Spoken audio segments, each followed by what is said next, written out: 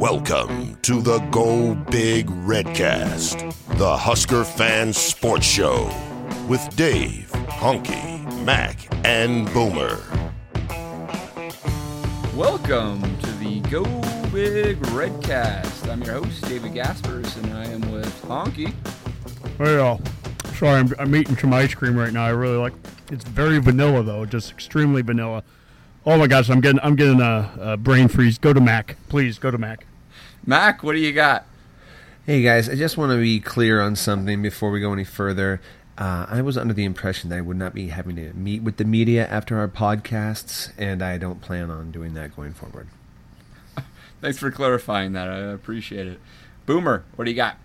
Well, I'd just like to remind the loyal podcast listeners that regardless of what happened this last weekend, we're not the losers of the 2017 Kingsford Charcoal Coaches Hot Seat Bowl the way A&M was. So things are there's still potential. Looking forward. Amen. Yeah, that's a good point. You know, I've actually, thanks to Honky's Twitter poll on the Texas A&M fan base, I've got a direct message conversation going on with Hank Conroe of Ponderosa Springs, Texas, and he wants to know, what the hell are you guys complaining about? He's tired of losing to the Terrapins of Maryland. So we can always be worse, guys. Always be worse. Keep that in mind. All right, boys. You know, we've been waiting, 13 shows for this one right here, haven't we? We have got stuff to talk about now. We have got 1 week in the books of the 2017 Husker football season. And, there was a lot of football out there this weekend. It started Thursday night, and it's still going on here on Monday night as Tennessee and Georgia Tech is still playing as we are doing this podcast. Guys, what do you big takes out of the menu of college football this first opening weekend? Honky? Well, I think you kind of touched on it a little bit here with the Texas and the Twitter poll, and I think Hank might have been one of 570 people that voted in this one. That's impressive. Yeah, that's our biggest poll yet, and that probably that's our doesn't. biggest poll. I don't know if I like the way that sounded, but anyway, I bet you don't. Everything's bigger in Texas, right? And which Texas fan base is more upset poll. right now? 38% say Texas are the most upset fans. 49% say A&M, and 13% said Baylor for their loss to Liberty. And I think, for my take from it, is simply it's the perspective of, as being a Husker fan and just fans of any team in general, you always feel like your situation is the worst. And Nebraska fans, many, felt coming off of the game on Saturday night that there were things they didn't like, but it was a win. We do get to move into Oregon week here 1-0, and that's a lot better than Texas, A&M, and Baylor get a say. It's the truth. Mac, what do you think? Yeah, their season's ruined almost immediately. That first game loss is such a killer. Well, you wait all year. Texas has USC in a couple weeks too. So yeah, well, and Texas had to be thinking, they dropped all that money on Herman. There was just no way we're going to come out and lose this first game, and that's just got to be crushing. I voted on that particular one for Texas. And the A&M one was bad, but, at least it was UCLA. It wasn't that was a little more tolerable of an opponent. Yeah, at least they have an A&M, NFL caliber quarterback. A&M won 3/4 of that game handily. They just forgot to, win the fourth, and Josh Rosen looked like a first-round quarterback afterwards. Boomer, those fan bases well. What do you think? I voted for A&M. I just thought it was very nice of someone to encapsulate an entire Aggie season into one game, starting off so well and looking dominant early on, and then just completely collapsing in just a dumpster fire by the end of that game. I can't even explain how UCLA won that game. I'd stopped watching it for a while, and it turned over to Virginia Tech and West Virginia, which was also an entertaining matchup to watch. Yeah. And then I saw the score kept creeping up and had to flip it back, and just amazing. It wasn't like it was turnovers or short fields or anything for UCLA. They would just drive for 50, 60, 70 yards a time and score, and A&M did nothing. It was kind of incredible, actually. Yeah, no, A&M's quarterback went down, and Kellen Mond, who's very highly regarded, but he could not throw the ball downfield. He didn't have any of that part of his game there yet. So A&M's offense definitely struggled. But Yeah, they just didn't have an answer for UCLA in the entire fourth quarter. I think their 5 touchdown drives totaled almost 400 yards of offense. So, pretty amazing change there. Any other takes on other big games? Sunday night ended up being the 2 most exciting games out there. Florida State, Alabama, not that exciting. But went the way that definitely consequential though with the loss Absolutely, of Francois. yeah. I mean, that's a Titanic loss for Florida State in multiple levels. Losing to Alabama, so not looking good doing so, and then losing your Honky starting doesn't have quarterback. to say their quarterback's name any longer. No. Oh, thank gosh. Yeah. Well, and DeAndre Francois. And Alabama loses both outside linebackers. I mean, it was a costly game for both. But I think a nice segue too from the Twitter poll is Texas. Who'd they lose to? Well, they lost to Maryland. And when you look at the how the Big Ten came out of last weekend, obviously I did great with my pick'ems because I had Florida beating Michigan, and that didn't happen, and all kinds of good things. But Michigan wins. Purdue showed very well against Louisville, and we were trying to watch a little bit of the Purdue game during the Nebraska game, kind of going back and forth, and Purdue got hosed on a number of calls. Rutgers showed up well. What's that? I was just going to ask, Honk, did I hear right that Purdue's quarterback Blau did not play that game? You know what? I guess we didn't even have the sound on that one, so I guess I didn't even pay attention to that. I'm sure piece of it. Boomer can check that for us, but I heard that on radio today. Anyway, go ahead. Yeah, it's just in general, the Big Ten looked extremely well. I mean, they came out of this week. The teams that you expected to get blown out didn't, and then Michigan wins the big crossover one against the SEC opponent, and Penn State blew a team out, and so there's an opportunity this weekend for Nebraska to do our part against Oregon on the road, 14-point underdogs, and who cares? Go down there, and if we get the job done, that will do a lot to help kind of seal what the Big Ten's doing. Could be the Pac-12's first loss because I think they went 11-0 this week or something like that. So their only loss is Oregon State 2 weeks ago to Colorado State. That's the only loss they have to date. Yeah. Honky, how did Iowa do? I forget. They, well, it was my lock of the week was for Wyoming to beat them, and Wyoming's punter forgot to make contact with the ball with his foot, so that wasn't helpful. And then, unfortunately, one of our Nebraska kids that I have talked up very greatly, C.J. Johnson, who I still think will be a very good receiver for Wyoming, but he dropped a touchdown pass that kind of hurt. So Josh Allen, the QB at Wyoming, he's the real deal. Iowa did fine. It was the perfect nightmare for hockey. It was Noah Fant. Because Noah Fant, who was a Nebraska Looked kid, is on great. Iowa, beats Wyoming, the team that is full of Nebraska talent, and they end up taking him down. It had to have been heart-wrenching on a lot of levels. But, the Nebraska kid showed up well on both teams, and that hurts no matter what, for me. But regardless, it was a good win for Iowa, and my lock got unlocked, I guess, or however you want to say that. I still say it should have been played in Kearney just because of that fact, right? I agree. I mean, we're doing all these damn neutral site things. Kearney or Grand Island, somewhere in the middle there. Totally. Didn't the Raiders play? I don't think that would have hurt North the Platte attendance, once? really. Dave, didn't the Raiders play in North Platte one time, like 50 years ago? With the Broncos, back in it's 50 years ago in '67. There was a preseason NFL game played in North Platte. It was a huge deal.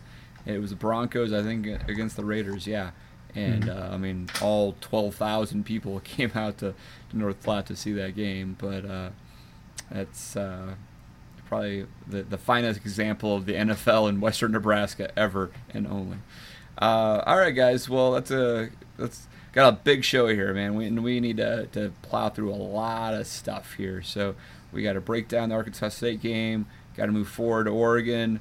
Have a lot of stuff to talk about through the Big Ten as well as our weekly predictions. Throw the bones, the defensive breakdown. Next on the Go Big Redcast, we are throwing the bones. Something we did not see that much on Saturday night, as Bobby D's new 3-4 defense did struggle a little bit, to say the least. I've tried to talk quite a few people off the ledge about this. Obviously, the first half was pretty difficult. We did actually play, I think, better in the second half. I think I was doing the numbers as I was watching the game in the south end zone, and up to the second to last drive of Arkansas State, we had only allowed about 130 yards and 3 points. defensively in the second half, but gave up a lot of yards and a whole lot of pass completions to Arkansas State, and so much that Bob Diaco actually had to work on Labor Day and speak to the media about it, and kind of explain what was going on. So, Mac, what are your thoughts on what you saw on Saturday night and what Diaco had to say today? Yeah, it was interesting. I was actually glad that he talked today because he kind of did explain what I thought was sort of confusing to watch on Saturday. You know, it wasn't exactly the defense that I had envisioned in my mind, even though I knew that it had been kind of kept under wraps. But I kind of, in my mind, had this feeling we'd be attacking more, a little more aggressive on the defensive line play, maybe the corners playing a little more press. But what we ended up getting was a lot of really repetitive bubble screen passes and, 5-yard little gouges and dinking and dunking. And it was just a very bend. You could see the philosophy of bend, don't break, but we had some corners breaks. Were playing so far back too. Oh my gosh! I kept talking to Nicole. I'm like, I can't see the whole defense in the picture. They were so far back, you could never see. You'd only see about 6 guys on the screen. That's insane. I'm like, how far back are we playing? It was like playing prevent.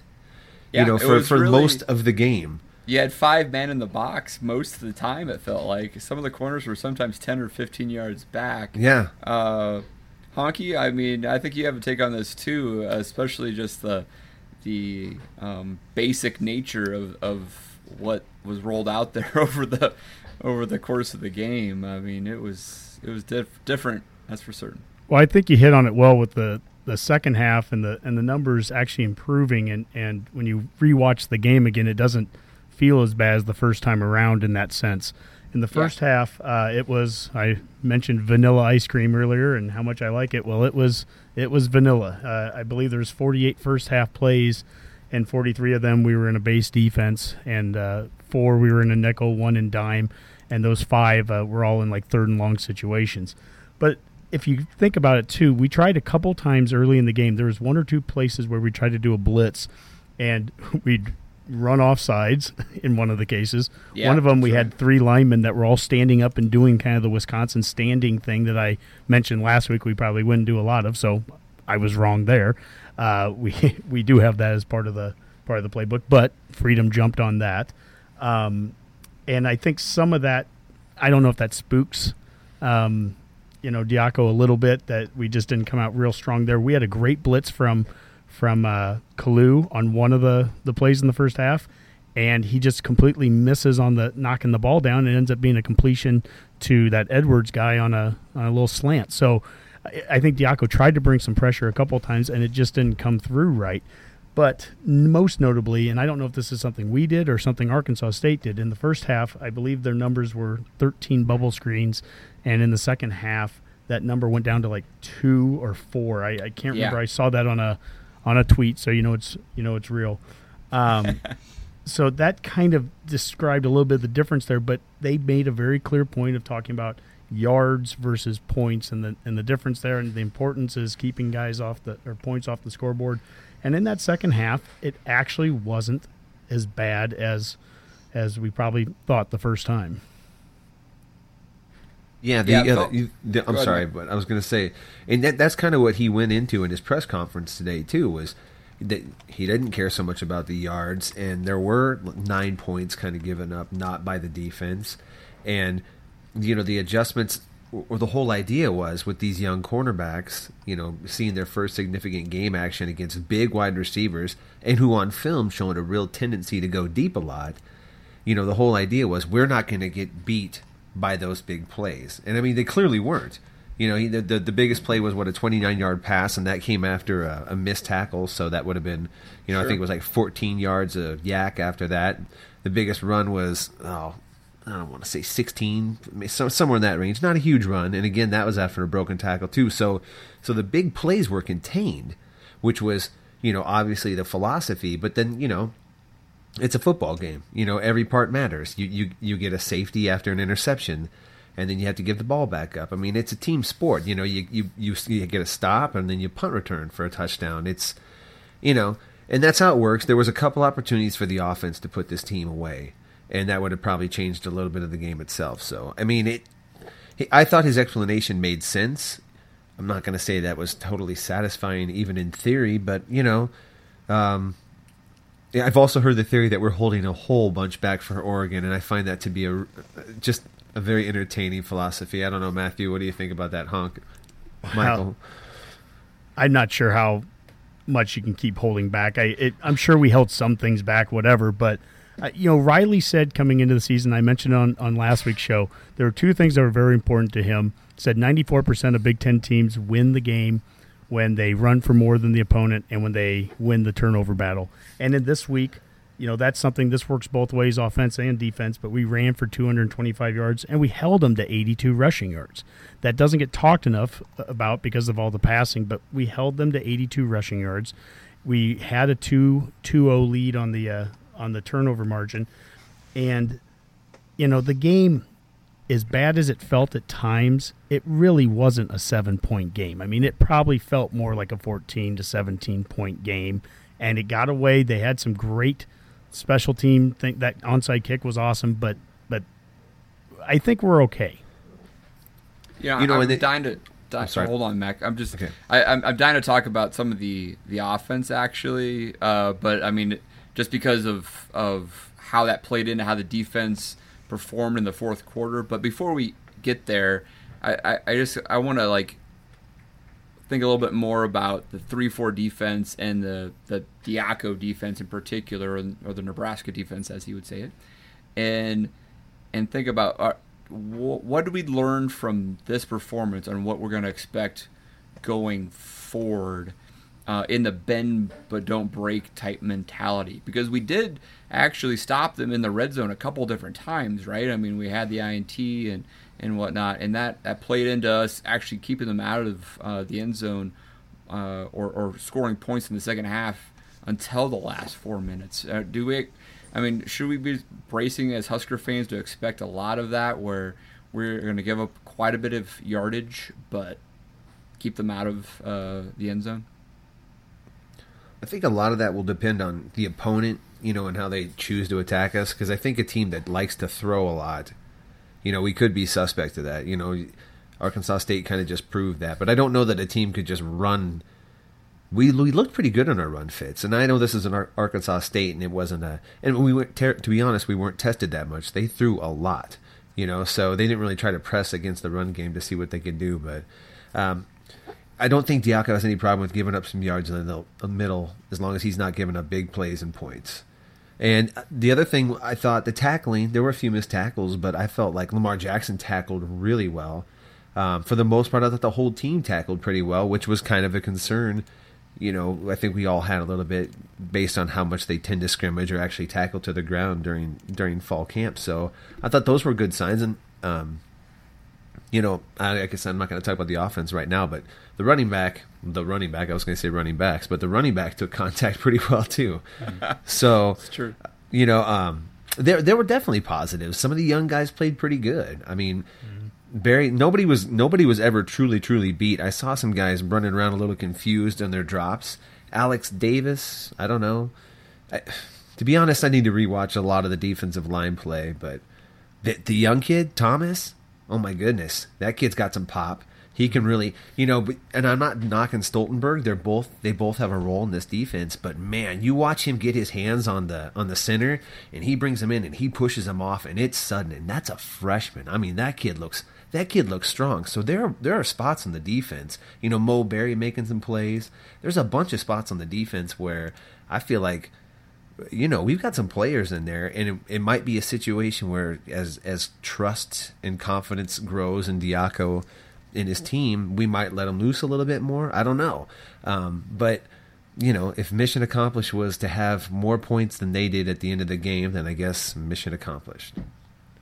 Yeah, I hear you. I'll go back to what we've said multiple times. There's no excuses, and I'm not going to make any excuses here.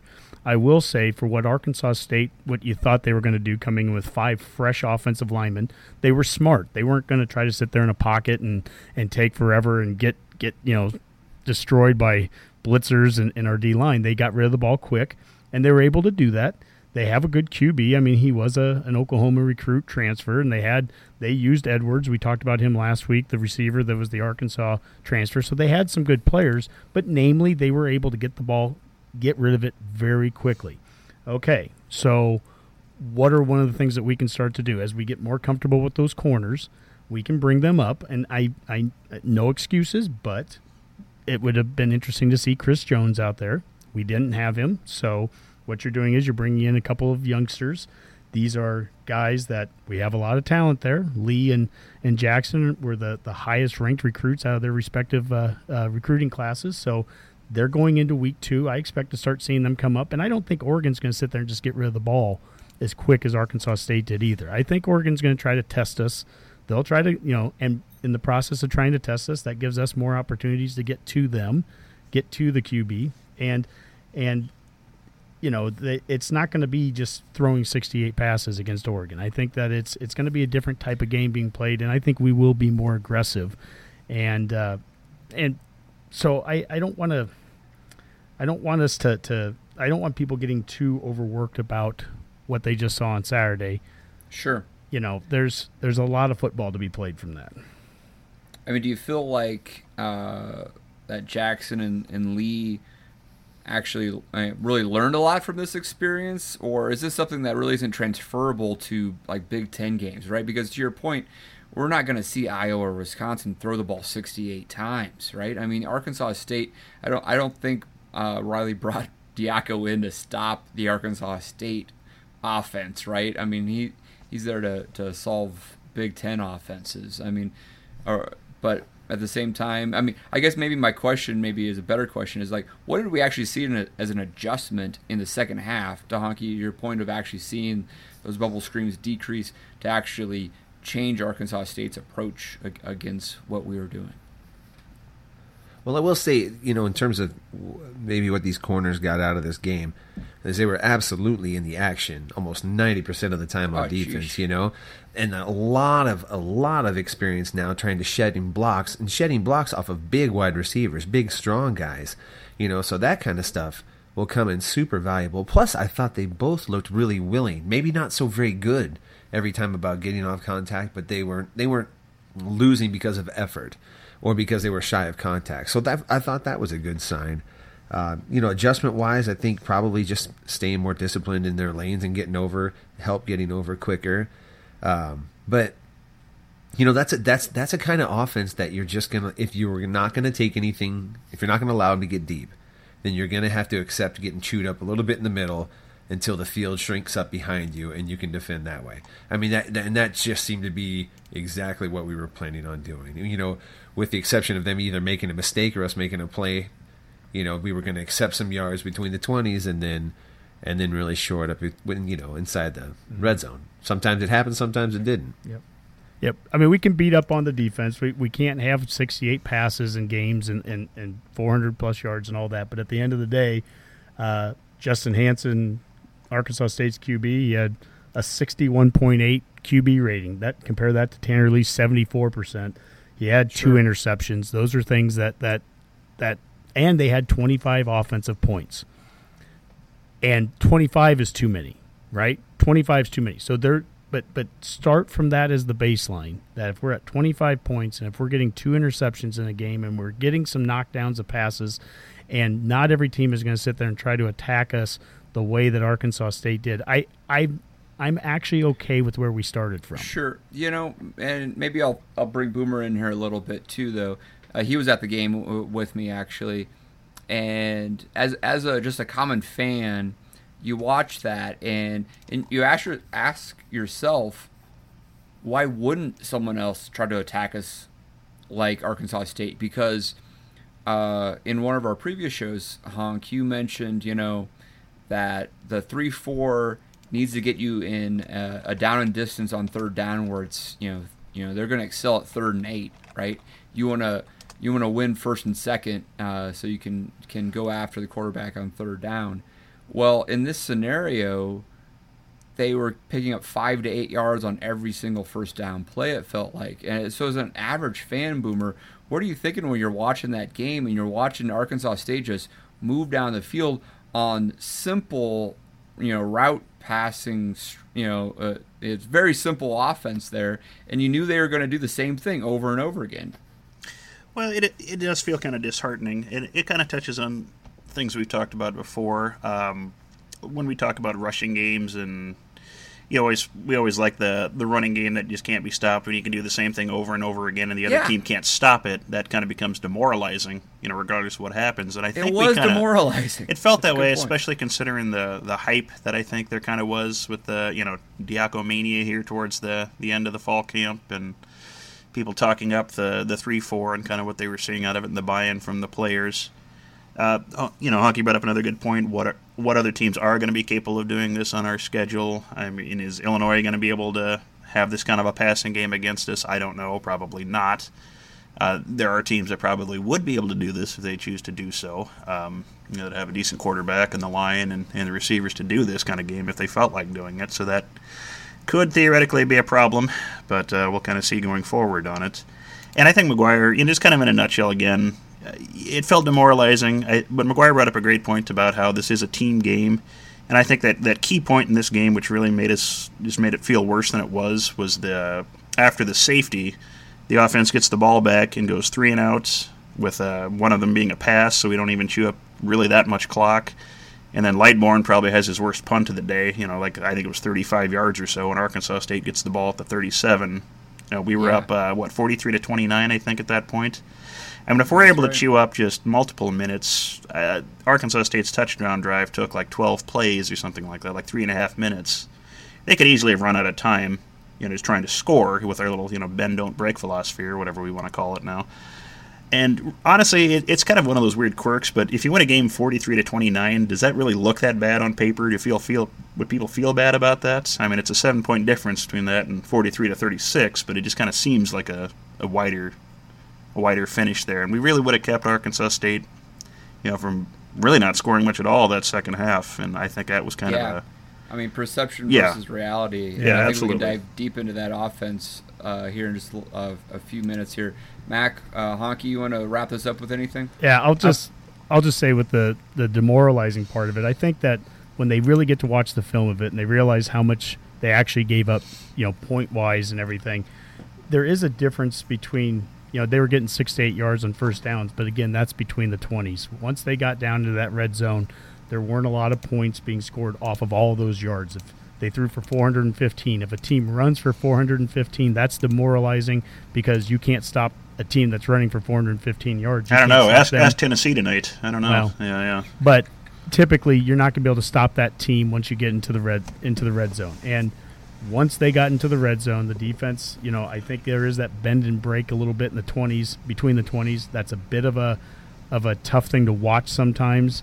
But I think that we will improve on some of that. I think we'll be getting those corners as they get more comfortable. They're going to be moving up. We're not going to be just gimmying some of those catches. And I don't think it's going to be as demoralizing. I think we're going to gain more from this game against Arkansas State than Oregon's going to gain by putting 77 up on Southern Utah. That's what I think ultimately is going to come out of it. So then I have a question. With his game plan, is that what you think people have more of a problem with, is his actual game plan, or do you think it was more of the execution of his game plan? Because with the exception of a few broken plays and then 9 points from the that weren't attributed to the defense, you could have argued that defensive game plan worked pretty well. But it doesn't seem like, it wasn't very fun to watch. Sure, Mac. I can tell you from the north end or south end zone, the people behind me were like, why don't they put someone out there to cover that guy, right? I mean, that's the initial response is like, right. What are they doing playing 15 yards back? They know they're going to do that same thing over and over again. And we're not blitzing, and we're just rushing 3 on so many plays. Exactly. That's vanilla. But let's say we don't give up those. But that was the game plan. Right, but let's say we don't give up those 9 extra points. Like Mike was saying, 7 points makes a huge difference. Let's say we don't give up those 9 points that the defense didn't give up, how much better that score looks and how much better his game plan actually looks. But I understand, I totally understand that it looks like we're not adjusting Because that's what it looks like. It looks like, why aren't we adjusting? When the reality is, no, we're going to let that happen this whole game until it gets down to here. So what looks like you're not adjusting is really more like, nope, we're sticking to our game plan. You are not going to beat us deep. We've got young corners. We're going to protect them. And if you miss a tackle, that's one thing. But, as far as like where my guys are when it's time to make a play, I've got them in positions to make plays.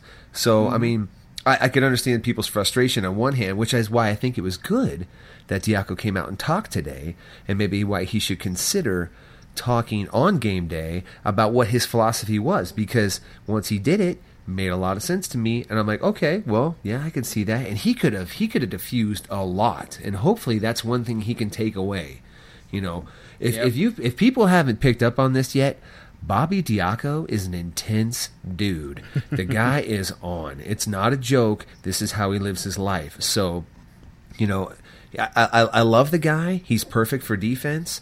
But there's things we're going to have to accept about him. What do you think, Honky? I'll put an end kind of to the. I know we got to move on to the offense, but I'll talk about. I'll just say, I hate to say another week. Wait another week to find out more, but I really believe wait a week. We'll know a lot more about this defense after we play Oregon, and I think we'll know a little bit more about Arkansas State after they host Miami this weekend. And if they go out and lay a dud and put up 0 points, we could say, oh, that's not very good. But if they put up 35 or 40 on Miami and we can help shut down Oregon and win the game by at least one, I think we'll pretty quickly forget any issues we had off of week 1.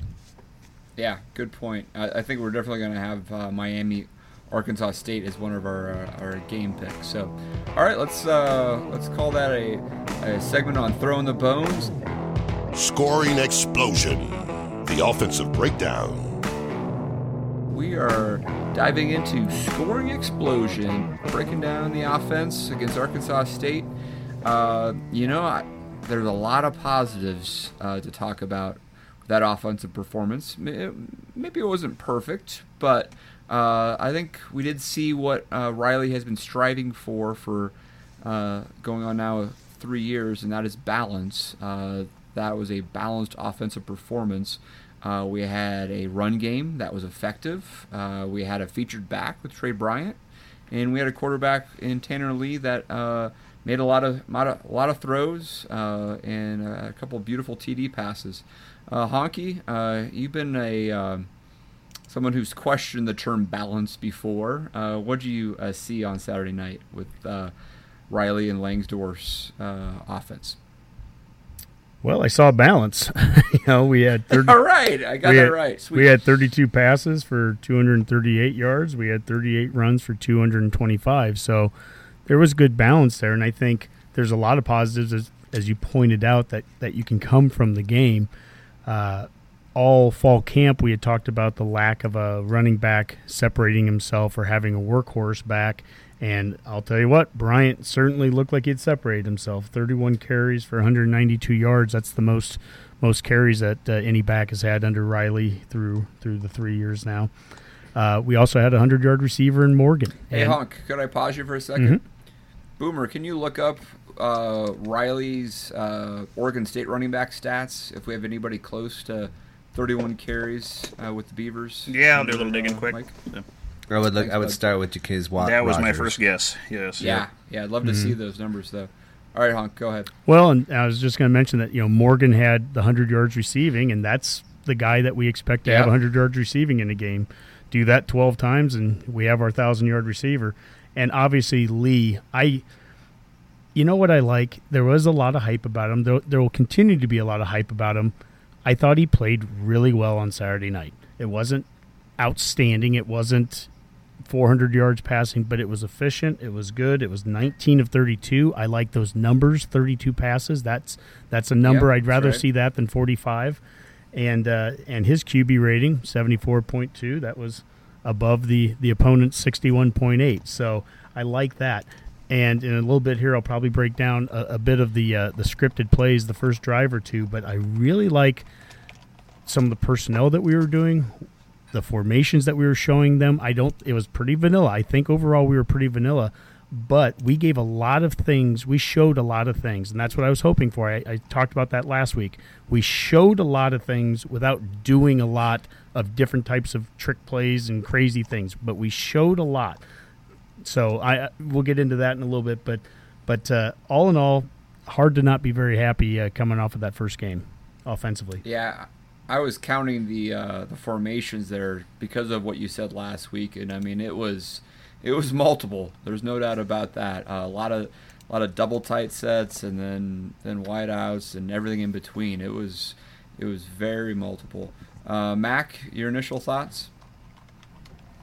To be honest with you, I really felt like this was about exactly how it should look when it's working the way I pictured it. And I know how that sounds, but I seriously thought, okay, with an efficient quarterback, and I don't think Tanner Lee was playing very well, but he was not trying to be a hero. He was very much working within the offense. He didn't force any balls for the most part. A couple times he got out of the pocket and he threw some maybe questionable balls, but it's his first game in 600 odd days.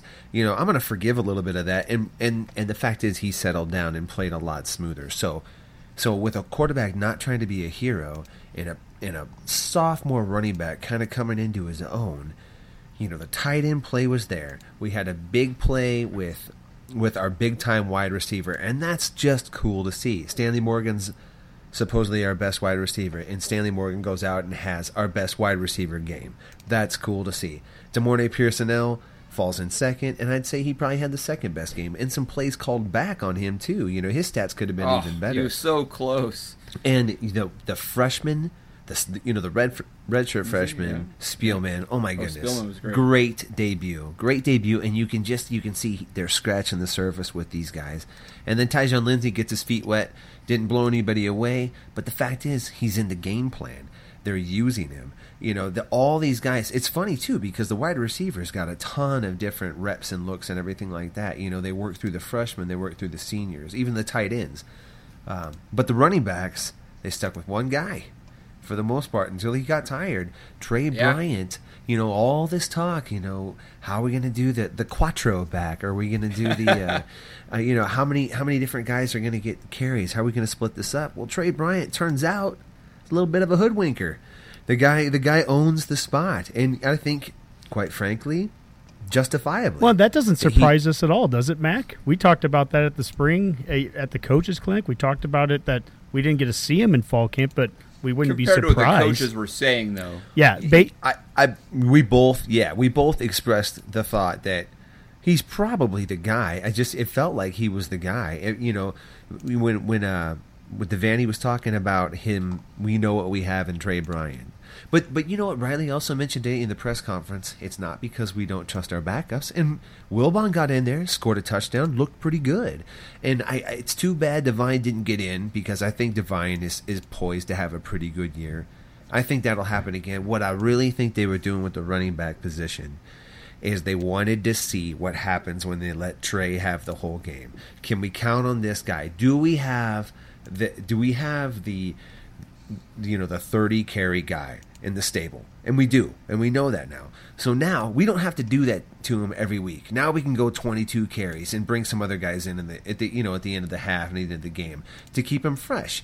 So it's a win for those guys. Trey stayed healthy. He stayed relevant. He didn't put the ball on the ground at all. No turnovers on the offense. Fantastic. Yeah. That on the first game. Go ahead, Dave. No, I was just wondering, do you feel like I remember reading Trey's comments after the game and talking about how getting in that rhythm was so important because he was able to, after doing the same play a couple different times and seeing the defense react to the block, essentially, he was able to start to cut back and read that defense better because of the ability to get into that rhythm. Something that we haven't seen the last couple of years, really. No, and that's a good point, too, because I really think one of his better qualities is his what you could just call it feel. He's got a really good sense of where the soft spots are on the defense, and he's pretty sudden for what seems to be a big back. He runs a little tall, and I think that's I hope that doesn't set him up for a big hit down the road. But man, he is agile for as high as he runs. His feet are great. A little bit so of he goes Dickerson into in contact there, right? well, and he shows explosion throughout his run. Now his breakaway speed. I was a little disappointed with that, but I feel like I'm not going to judge it yet. It was the first game. He's getting some primetime carries for the first time. He could have been a little tired, but man, I liked his game a lot. I had no problem with how he used him. Honky, I'll let you wax poetic on Trey Bryant too, but maybe add a little bit on the offensive line there. What do you think about their performance and their blocking for our running backs? I think it was good. It's not perfect, and there are certainly plays.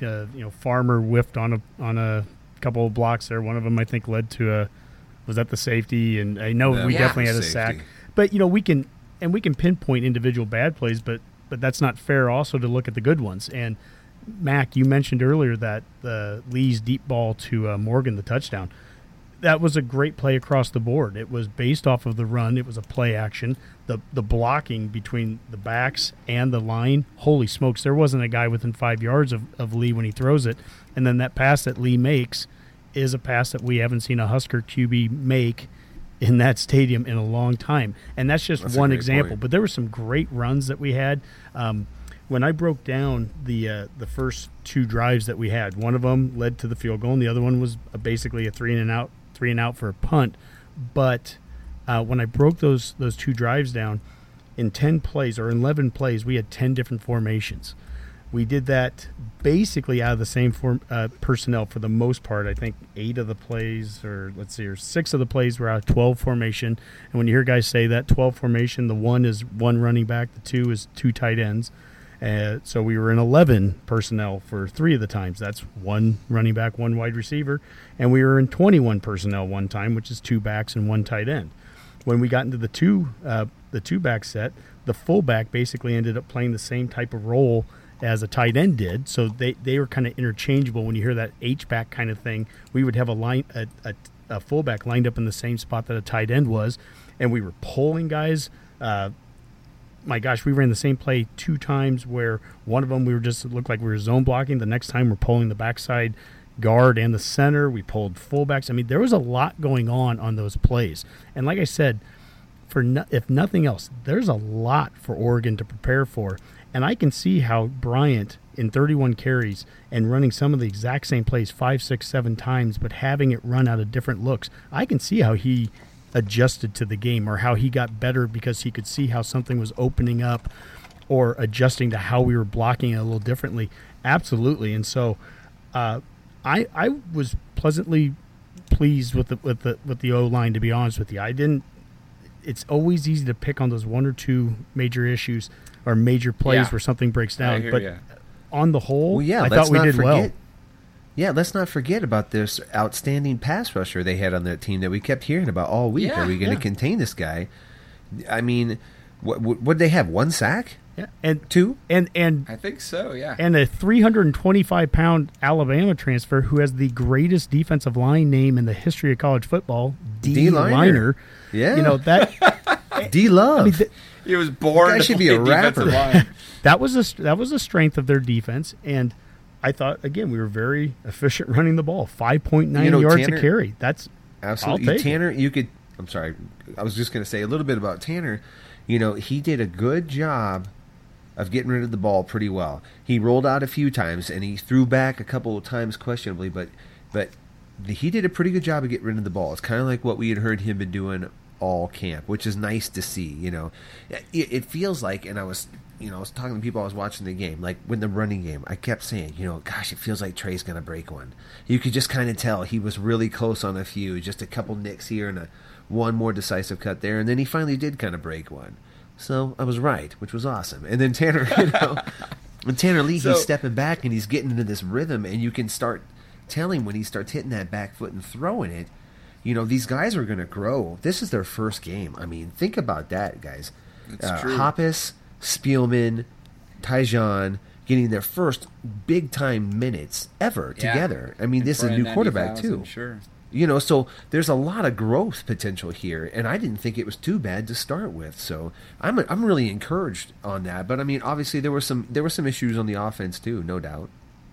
Yeah, I think that there's a few missed throws out there. I think one of them that I think was a missed throw, or actually probably a drop actually by Hoppus, was we got a field goal to start the game, and that should have been a touchdown. Oh, for sure, Dave. Oh, right? yeah.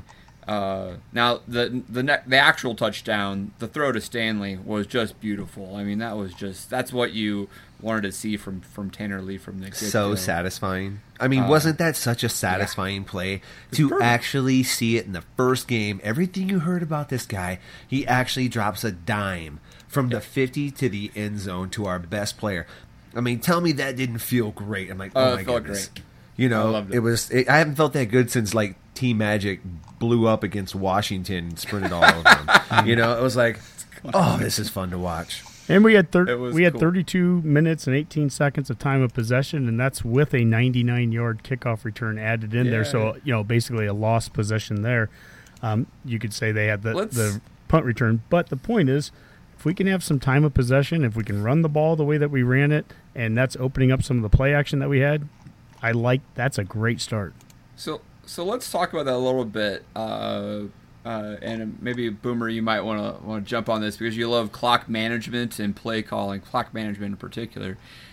In the fourth quarter, we had a couple of drives there that I think we could have iced the game and not had the situation that we had, which was a last-second attempt from the 11-yard line to tie the game. And we were not able to convert on third down in the fourth quarter. At least I think maybe both third downs were throws. We didn't run the clock out like we probably could have.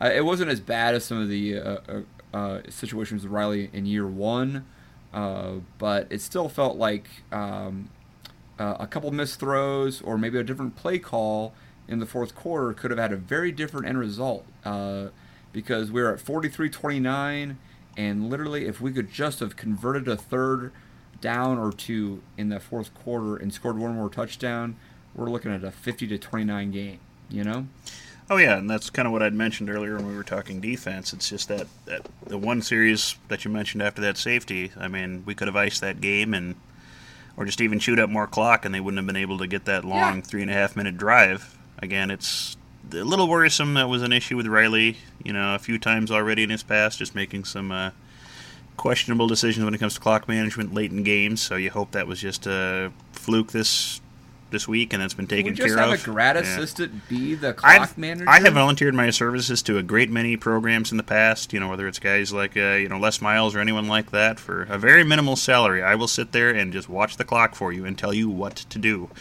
So it doesn't seem like it would be that difficult, but many programs can't handle it. Another minute, yeah, and the onside never happened. Well, exactly. They would have had to throw the ball down the field more. They couldn't have dink and dunked it the whole way down. Yeah, maybe. absolutely. Yeah, it's kind of crazy. But it just seems to be a challenge. It's kind of frustrating, and again, it just plays into that whole offense-defense all working together. And I was just going to get back to your Oregon State rushing. I haven't. Oh yeah, fire away. Haven't completely scanned through the entire Riley area at Oregon State. The most recent time I can have with Oregon State Beaver carrying the ball more than 30 times a game was in, let's see, what year would this have been? 2011, I think it was, with Malcolm Agnew, carried the ball 33 times against Sacramento State. That was a losing effort, so we won't go into that. But they lost to Sac State. Yeah, and that was in overtime, so it's hard to say how many carries he had in overtime, which could have changed things. Let's see. Rogers did have 2 games that I noticed where he carried the ball over 30 times. One of those was a double overtime game where they lost to Washington. Just kind of scanning. Are you saying 30 carries by the starting tailback, or yes. 30 attempts? Yeah, that's by the starting tailback. Yeah, which is what I thought 30 carries an attempt for a game is pretty high. Yeah, most of the time he's sure, absolutely. But Trey did do 31 times for 192. So I was just no. I see what you're saying, but I thought if you were looking up past running backs who averaged 30 carries for the season, that'd be pretty hard to find. Right. Yeah, so the last one who had a 30 carry game for Riley. That's the best I could find right now. 2011. Just kind of scanning his some of the game stats and the box scores. It's kind of amazing how many guys he has touched the ball in a running play. A lot of times you're getting 5 or 6, 7 people having rushing attempts in a game. So usually he's been spreading it out. Wide receivers, yeah, wide receivers run a lot of reverses and the like. So yeah, definitely a little away from type. That'll hold true. true. Form. Yeah, absolutely. I think that'll hold true for us too. I mean, if you look at this last game, with DeMornay getting it, JD would have got one. Yep. So Mikkel and then Trey. McNitt got one. McNitt got one. So, I mean, and that's pretty minimal, actually, considering we could have rotated at least 2 more running backs in there, and I'd say Tyjon Lindsey's a lock to get a carry before the season's over, sure. I mean, that's the thing. I love the concept of this offense when it's working like that. And my goodness, it looks like we've got all the tools. And if Danny gets to tinker and Tanner's delivering and we're protecting him, one more side note, and I hate to digress. But Tanner did take a couple good shots yesterday, and my man got up pretty strong. He didn't even get rattled. It was good to see him take those shots, and I bet it was good for him too, because the last time he got hit hard, he broke his hand. So it was nice to see him get up, and he competed well. And now we need to not let that happen the rest of the year. So protect the quarterback. Right. That's the truth. All right, guys. Anything else on Scoring Explosion? I just kind of wanted to touch base on something else I brought up last week. Just watching the difference in special teams. We talked about that a little bit last week, how important that was going to be on a change. And I think overall, I mean, would you guys say you're pleased with the special teams? I think we saw improvement. I mean, Lightbourne's punts are, I think, noticeably better. His average was about 3 or 4 yards better than his season average was last year, and he did pin him deep a couple times, so that was a plus. One did get returns, but I think that could have been a tackle. Yeah, we should have had that one. A lot better. Yeah, I feel I thought he looked great. Actually, I'm surprised they're not talking more about that. But no, you're right, Michael. The 10s. Yeah. And really Drew Brown was getting touchbacks quite a bit, so I thought that was successful. And I thought it was a game of extremes with our special teams, because we had some very good things go on and some very bad things. But I think they were all things that really were good for us to go through and experience in week 1. Drew Brown there had some great kickoffs, had 1 or 2, at least one that went out of bounds. Kicked one out of bounds. Can't have that. We have the punt return, which was kind of unfortunate the way it bounced around, but hey, it's still something to work on. And then you follow that up with just an awesome kickoff return. Wasn't that great to see? The onside kick that they had against us, that was an outstanding kicked onside kick. I mean, that is... I'd love to hear more about that, Honk. I was trying to figure out what was happening. It felt like we didn't go after the ball as strong as we should have, but apparently it really had a really funky bounce there. It was a perfect hop, and it was DeMornay that it went over. And DeMornay's got crazy hops, and it's not like he didn't time it right. He high-pointed it. The kick was perfect. So he's high-pointed, and everybody's blocking for him. It goes over him, and it was going to be hard to defend. At that point, it was a free-for-all. I just think it was... So, go ahead. I just think it was a lot of good things to prepare us for that I don't know that everybody in week 1 gets prepared for. The other thing that I want to touch on, and we talked about it last week, and it's specifically why I want to touch on it, did you notice the first punt return? I think it bounced out of bounds, but the first punt return, we had 2 guys back there, Morgan and DP. And that, I even texted you, Honky. That was differences. Awesome. That's what happens. The Redcast makes a difference. We have power. Listen, obviously. And to that point, I don't recall too many punts that they had that went over our head or bounced for 30 yards. So, again, if we can have field position, if we can have time of possession, if we can run the football, if we can throw the ball off of that run with play action and all that, if we can do those things and we're distributing the ball to a lot of different guys, I like what we're doing on offense, and that's going to be our best friend when we're playing in Oregon that's going to want to have 90 plays against us like Arkansas State just did. And I think we'll make the improvements on defense, but that offense can help us out a lot that way. And not to beat up on the offense too bad, but it failed us at the very end of this last game, and we addressed that. it failed. But you failed me. It failed us in that to end the game, and that's an area that needs to improve. But overall, damn pleased with that offense. Yeah, I just think the glimpse of what it can be is very exciting. I'm pumped about that. I really feel like we left a lot on the field, So, and that encourages me about how much better we can be. There was just like you said, Dave, with Hoppus dropping a ball, I felt like there was another play that was really close to being perfect. So, I mean, we left some points on the field, which encourages me, and I think defensively, we gave away some points that we shouldn't have. With the punt return and the yeah, it's true. And special teams wise too, it was interesting. It was a real mixed bag between.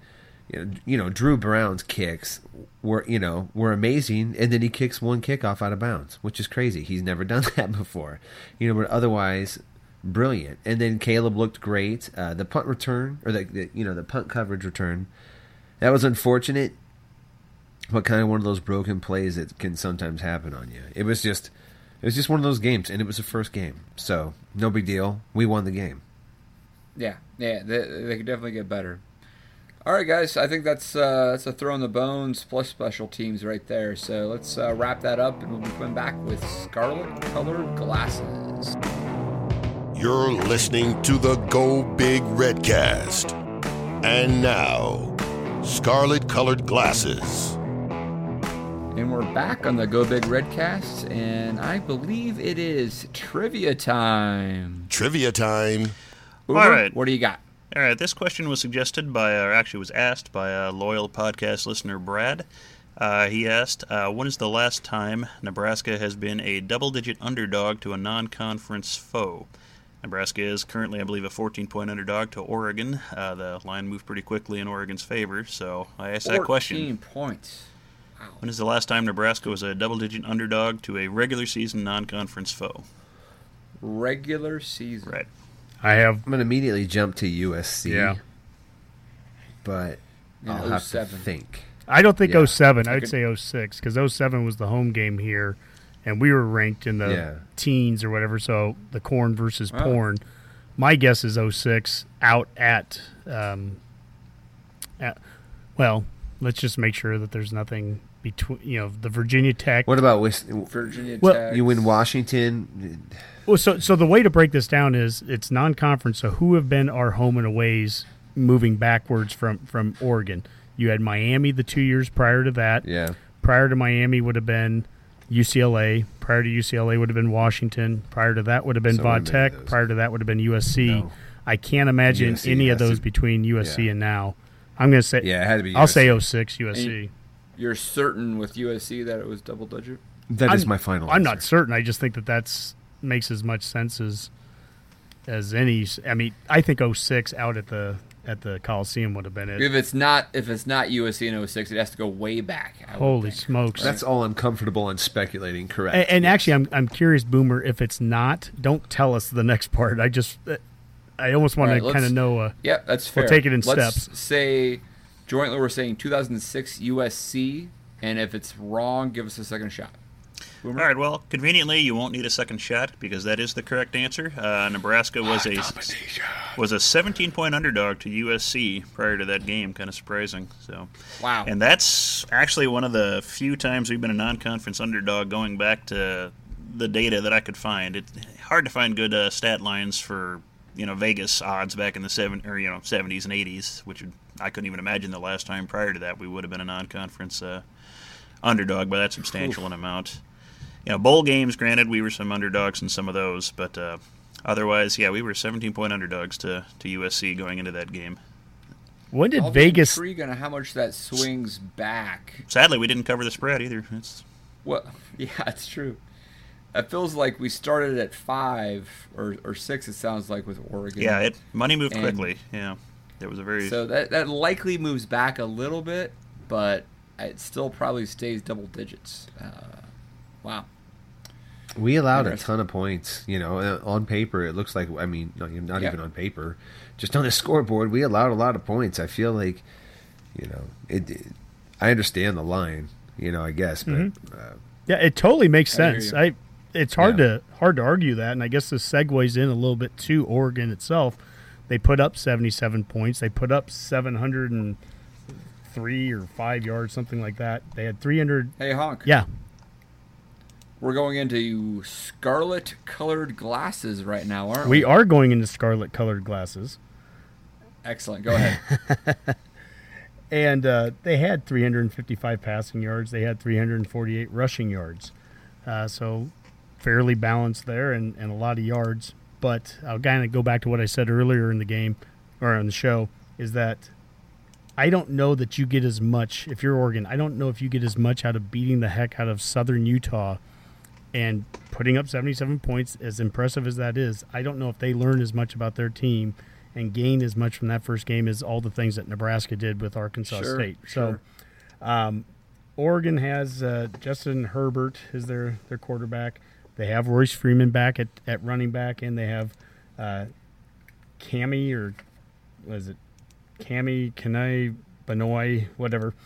Benoit. Yeah, Benoit. Not going to work here anymore. Not going to work here anymore.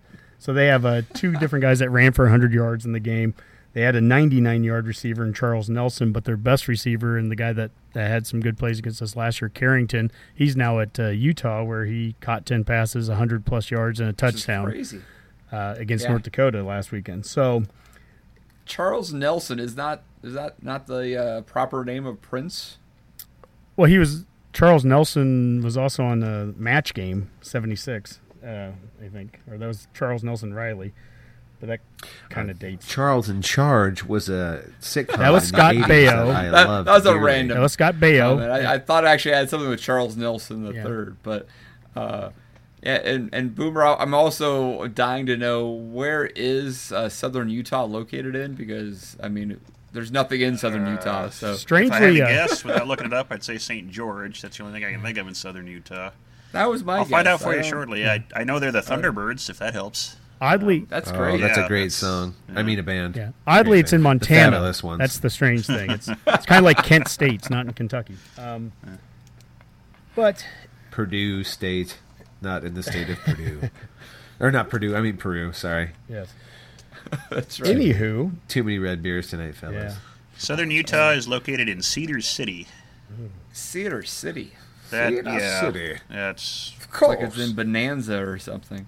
It might as well be. So I think to Honky's point, I don't know if the Ducks were tested versus Southern Utah. Hey, we played Arkansas State, but at least they are Sunbelt and a FBS foe. They did actually give up some yardage and some points, I guess, to Southern Utah. So I guess the interesting thing there is, did Jim Leavitt's defense at Oregon also struggle to some degree, similar to Diaco's defense at Nebraska, and what does that mean come Saturday? Yeah, Oregon gave up 365 yards to Southern Utah. They also lost the time of possession, 33 minutes and 45 seconds Southern Utah had. Again, Oregon. Some of these stats, can be a little skewed when you look at the game being 77-20, whatever. Oregon, in true Oregon fashion, had 12 penalties for 115 yards. They also had a couple of turnovers. So when you go back to what Riley talked about being important, 94% of teams win it in the Big Ten when they run the ball more and have less turnovers. I think there's opportunities there. I certainly do.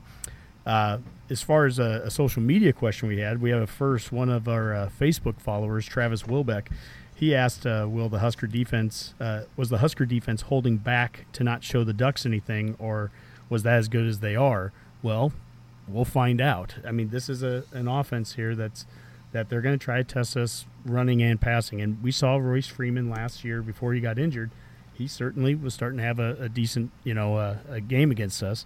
I think our front seven's ready for a physical contest. We didn't get to see that against Arkansas State. That's one thing that just didn't – that wasn't the nature of what that game's going to be. I think Oregon's going to try to establish a run against us. They're going to try to hit us up the gut. They're going to try to do some fly sweeps around. And I'm intrigued. I'm interested to see what that front seven, Diaco's 3-4, how we do against those backs and tackle. If we give up 348 rushing yards like Southern Utah did, we're probably going to be in a lot of trouble. But Riley would tell you the same thing. Yeah. He wants to outrun the opponent and have finish better off in turnovers. So on the defensive side, Oregon, they've got they had the Clemson graduate transfer, that Scott Pagano on D-line. Their best player, probably linebacker Troy Dye, and he had 10 tackles in the last game, including a sack, a couple tackles for losses. Big guy, 6'4", 225. They had another linebacker, Justin Hollins, 6'6", 237. So two big, tall linebackers that are adjusting, as you mentioned, Dave, to Levitt's new 3-4. So Oregon just historically, Oregon's been a 3-4 defense forever. They bring in Brady Hoke last year. He goes to a 4-3. It was a failed experiment, and now Levitt's just taking him back to what they've been doing forever. Do you think it'll serve us any better that we've been seeing a 3-4 all throughout fall camp? You know, I mean, one would think that it has to help a bit, you know, as opposed to one that you just sort of set up for one game. But I mean, boy, though, it seems like there's a 3-4 and there's a 3-4. I mean, there are definitely differences because sometimes it seems like our backers were so far off the line, and other times way up against it. So yeah, I mean, Newby and Gifford were so wide sometimes. It felt like, you know, we'd only have 5 guys in the box in that scenario. Yeah. I mean, I could see some of that again when Oregon spreads us out, right? I mean, well, you know, like we talked about before, that tackling being pretty good was encouraging because that's how Oregon has traditionally just killed teams is missed tackles. And one missed tackle against Oregon is, you know, lots of times 6. So, you know, I could see, you know, people shouldn't panic next week when Oregon's putting up yards against us because they absolutely will. Yes. The ball's going to move. So you need to relax about that and just we got to tighten up. We got to force them into some mistakes. But I guarantee you that's going to be his game plan. He's going to play it safe and he's going to play it close. So just don't panic next week. Until we start. You are right about that. Yes. We may see a very different, offense versus defense this week opposed against Arkansas State, but that same philosophy really plays true here because Oregon State loves the big play, or Oregon loves the big play, and Diaco is going to do everything he can to force them to dink and dunk down that Absolutely, field. And that's the thing. You know, again, we don't want 90 plays against us, and at the same time, they might have a few plays against us because inside the 20s, you're trying to prevent that big play, right? And Oregon has traditionally shown between penalties and also between turnovers is that if you don't give them that big play, if you can make Oregon have to do it 7, 8, 9, 10 times in a row, somewhere along the line there's going to be a mistake. There's going to be a penalty. There's going to be a turnover that's going to kill them. What Oregon likes to do is, if they don't have to go 8 plays or 9 plays in a row, if they can get the one big break and guy goes for 80 yards, that's awesome. But can we prevent that? That's going to be a big piece of it. Oregon, here they had 26 minutes of possession time. They don't need a lot of possession time, obviously, to put up 77 points. Right, that's not their thing. So make them work for everything. And to your point, Mac, they're going to get some yards.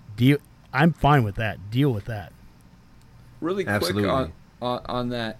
I'm just thinking back of a couple of games that stick in my head of where Oregon's offense really did bog down, and it was some of those Stanford games where Stanford just out-muscled them, and that offense really bogged down. Do you feel like Stanford had a certain approach to defending that Oregon offense? Now, this is a different coaching staff, so it's hard to say, but that was really effective there, that Diaco could employ?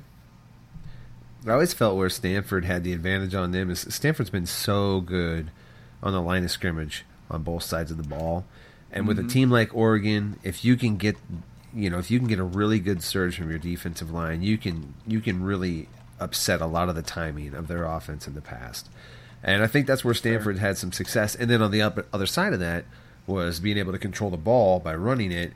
You could keep the ball out of Oregon's hands, so it was a double-edged sword for Stanford, and I could see our offense maybe doing that, maybe not to the extent of what I feel like Stanford's really cultivated as a run system, but Trey Bryant showed a lot in this game, and as many double tight end sets as we ran, and having a fullback in there, I feel like formation and personnel wise, there's definitely an effort by this coaching staff to focus on the run game. So who knows? I mean, it looks that like could be the game plan. Yeah, though, right? Absolutely. Mac and Dave, I think you hit on this perfect.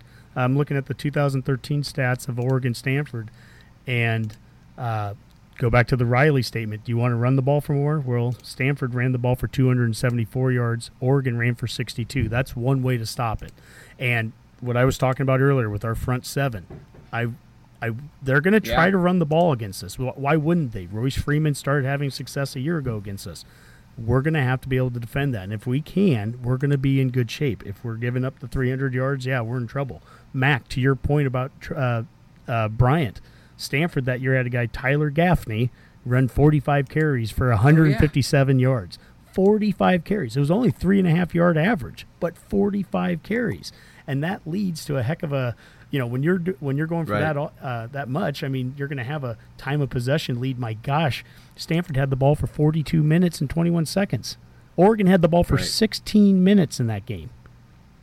So again, that goes classic. Everything back to what we just said. That if that's kind of a formula there, we're not exactly what Stanford was then, different styles and stuff, but stopping their run, having the ball, more of a time of possession. And when they do have to drive the ball, don't miss tackles. Don't give them big plays. And if you make them go 8, 9, 10 plays in a row, they're eventually going to make mistakes. They're going to have penalties, 12 of them last week. They're going to have turnovers. Wow. And if we can run the ball for more, and if we have less turnovers of them, holy smokes, we start to sound like a guy that's been coaching for about 40 years, because that's what Mike Riley just said prior to this season were the most important things.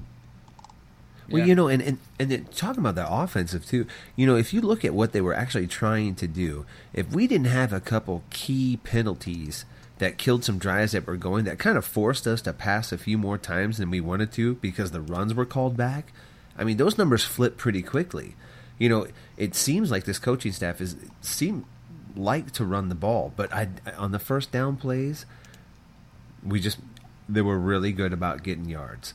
But I like how the balance is there, but it is definitely a balance with the run side. I felt like the run side was an emphasis for this last week, and if without a couple badly timed penalties, the numbers would have borne that out a little bit even more. Yeah, good point. I mean, it's going to be interesting how that translates to the field on Saturday afternoon. That's for certain. All right, good stuff, guys. Good stuff. All right, well, let's move on to our predictions section. Hey, Boomer, I think you probably know the stats. What was the tally from last week? Just win-loss, or at least our losses? Losses, well, with Tennessee winning tonight, I believe we all had Tennessee. Is that correct? I think we had them winning. So, all right. Yes. So my last quick tally, Honky had some math difficulties doing this earlier today, so... That was a funny text line. It was. That was priceless. I don't usually like to read those, but Boomer, that one was funny. Did you win? Were you up on... You sound shocked at that, Dave, but yeah, last I checked, 2 losses for me, 3 for Dave, and 5 each for Honky and Mac. Wow. Yeah. All right, so... Unfortunately, Honky's lock of the week is the only one that did not pay off. So hopefully Tennessee... No, I missed Tennessee. Oh, you did miss Tennessee. No, Tennessee won the game. No, Tennessee won. Tennessee did win the game. I forgot. Despite stats being horribly stacked against them, they won the game. So, any Redcasters my lock was pretty good. I'll take my lock. Right, lock of the week. Wrap it up. Fortune favors the bold, and I picked some teams that were maybe a little questionable. That's right. I'm not going to apologize for that. I live my life that way. Well, week 2 of the football schedule has got tons of gems on it again. I think there's actually some fun ones in here. Honky, you've got the list. Do you want to start at the top, and then I'll throw it out? Absolutely. We are starting with Miami of Florida making the strange trek to Jonesboro, Arkansas to play the Red Wolves that we just played. All right, let's start this with Boomer. Miami. Mac. Miami. I got to try to catch up somewhere. I'm going to go with Arkansas State. You fool. He's always trying to catch up. I'm going with Miami. Next game, Honk. Iowa State, the High Cyclone V Trophy or whatever it's called. I'll take this first. I'm going to go Iowa. Mac. Iowa. Boomer. Iowa. Honk. With my lock of the week, Iowa. All right. Jeez, they're doomed now. You hedge your bets. You love Wyoming, but Iowa's a sleeper. Now you can take Iowa full throttle. That's right. All right, next game, Honk. Northwestern and Duke, the Brain Bowl. You take this one, Honk. Go for I'm it. going with Duke. Ooh. Whoa. Mac. Northwestern. Boomer. Northwestern. I'm taking Northwestern, too. I think they won this last year, if I'm not mistaken. Excellent. All right, next game, Honk. Pitt, Penn State. I'm going to go Boomer to start. Penn State, and there's my lock of the week. Oh, Nice yeah. pick. Good pick. Let's go Mac. I'm going to go Penn State. Penn Honky? State. I'll make that 4 for 4 with Penn State. Next game. Georgia, Notre Dame. Ooh, this is a good one. I'll start with McGuire on this one. Mac. I'm going to go Notre Dame. Nice. Eason is out as a QB. Boomer. Notre Dame. Go Irish. I will also take Notre Dame because of that. Honky? Georgia. Nice, nice. What's up next? Stanford, USC. I'm going to take this one because Stanford's my team in the Pac-12, so I will take Stanford. And you know what? Are you going to go with it? Do it. Pull the Looking at trigger. I'm Do going to it. have Pull the to trigger. because we're running low on locks. I'll take the lock of the week. What the hell? Wow. Sam Darnold actually did struggle a little bit. I called that. Everybody's like, Sam Darnold's going to win the Heisman. He did not look that sharp. I'm telling last you week. right now, Sam Darnold is completely human. This guy's hype is 3 games in. Relax. Yeah. Everybody needs to relax on Sam Darnold. And quite frankly, Wyoming's quarterback, meh. No. The kid's a gunslinger. All right, Mac. He's got a lot to learn Mac, about you're playing calling it. quarterback. Who do you got? Stanford, USC. I'm going USC. Despite everything I just said. Boomer. Oh, God. USC. Hung. I have Stanford, and I will say Josh Allen from Wyoming. He's the real deal. Wyoming didn't have some of the parts around him, but he's the real deal as a QB. I was It's impressed. because of His decision making is questionable. low Division I talent at wide receivers, probably bringing him down. Probably- Right? probably That doesn't certainly help does him. hurt him. The No front- doubt the about front it. seven and he of did have Iowa- a ton of time to throw. The front 7 of Iowa made him have to make some bad decisions at times. But anywho, Yeah. next up we have Indiana, Next up. Virginia. Honk, you can take this one first. I'm going with Indiana. Nice. I will also take Indiana. Mac. I'm going to go with Indiana. Boomer. Yeah, Big Ten solidarity. Let's go Indiana. Look at that. All right. What's up next, Honky? All right, we're starting to get into the big ones. Oklahoma at Ohio State. Boomer. Oh, jeez. At Ohio State, I'll take the Buckeyes. Mac. Buckeye. Honky. Ohio State. I'll make that 4 for 4. I don't see Oklahoma going in there and doing it. They sure didn't do it last year at home. It wasn't even close. So Good showing first week, though, for Oklahoma. yeah, they did. Yeah. True. And Ohio State did struggle a little bit, but yeah, it's next game up. All right, Honk. What do you got? Auburn at Clemson. This is a great matchup. Is this at Clemson in Death Yes, Valley? Is that yep, correct? at Clemson. Clemson's my lock of the week. Mac is taking Clemson Wow. as a lock. Boomer. Yeah. Sticking with the world is so dark theme, Auburn. Huh. Interesting. All right. I'm going to go with Clemson. Honk? Clemson. Clemson. Join us, Michael. All right. And what else? Last do we one have, is Honk? Nebraska and Oregon.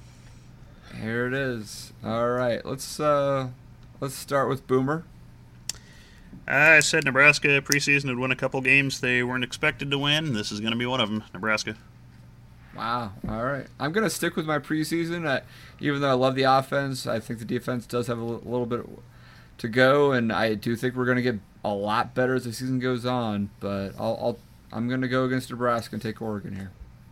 Mac. The defense gave me pause, but then Diaco gave me hope. Tanner Lee makes me happy, and Trey Bryant is pretty cool. So I'm going to go with Nebraska over Oregon. Terry Wilson, you should be paying attention. Where are you now, Terry I don't Wilson? know where he went to. And Hockey, who are you taking? Well, Diaco today said we I don't don't know. really talk about statistics. We really don't care. We're trying to build the plan to keep up the points down, so at the end of the game we have one more point than the opponent. So with that, I'm going to probably go somewhere around Nebraska 57, Oregon 56. And in a strange twist of fate, Nebraska wins by going for 2. Nice. That Nice. score might change on the official prediction sheet, but I'm going with Nebraska. We'll lay some scores out. Anybody else want to put scores out right now, or you want to think about that and mull it over? They're going to be points scored. Yeah. That's what I'll say. It's going to be high Yeah, scoring. it'll be on It's the gonna be graph. some yards churning. This is going to be like one of those 4-hour games. Yep, plenty of time to watch this. Extend game, your DVR recordings, Redcasters. Truth, at Go least ahead and 4 put an hours. extra 40 to 50 minutes on it. All right, guys. All right, I think that's a solid show. We get some parting shots, though. Honky, you have a parting shot you want to leave the listeners with? Well, it is with great sorrow that I must tell you all that Ed Cunningham has given his last college game review. Oh, sorry. And speaking of reviews, shameless plug here, but please give the Redcast a positive view on iTunes. And while we're at it, we figured out last week we're on Podbean, and I don't even know what that means yet, but apparently Podbean. we're on Podbean now too, so yay. All the cool kids are on Podbean, so that's It's nice. all the cool kids are on the Podbean. It's cool to pee your pants. It was amazing.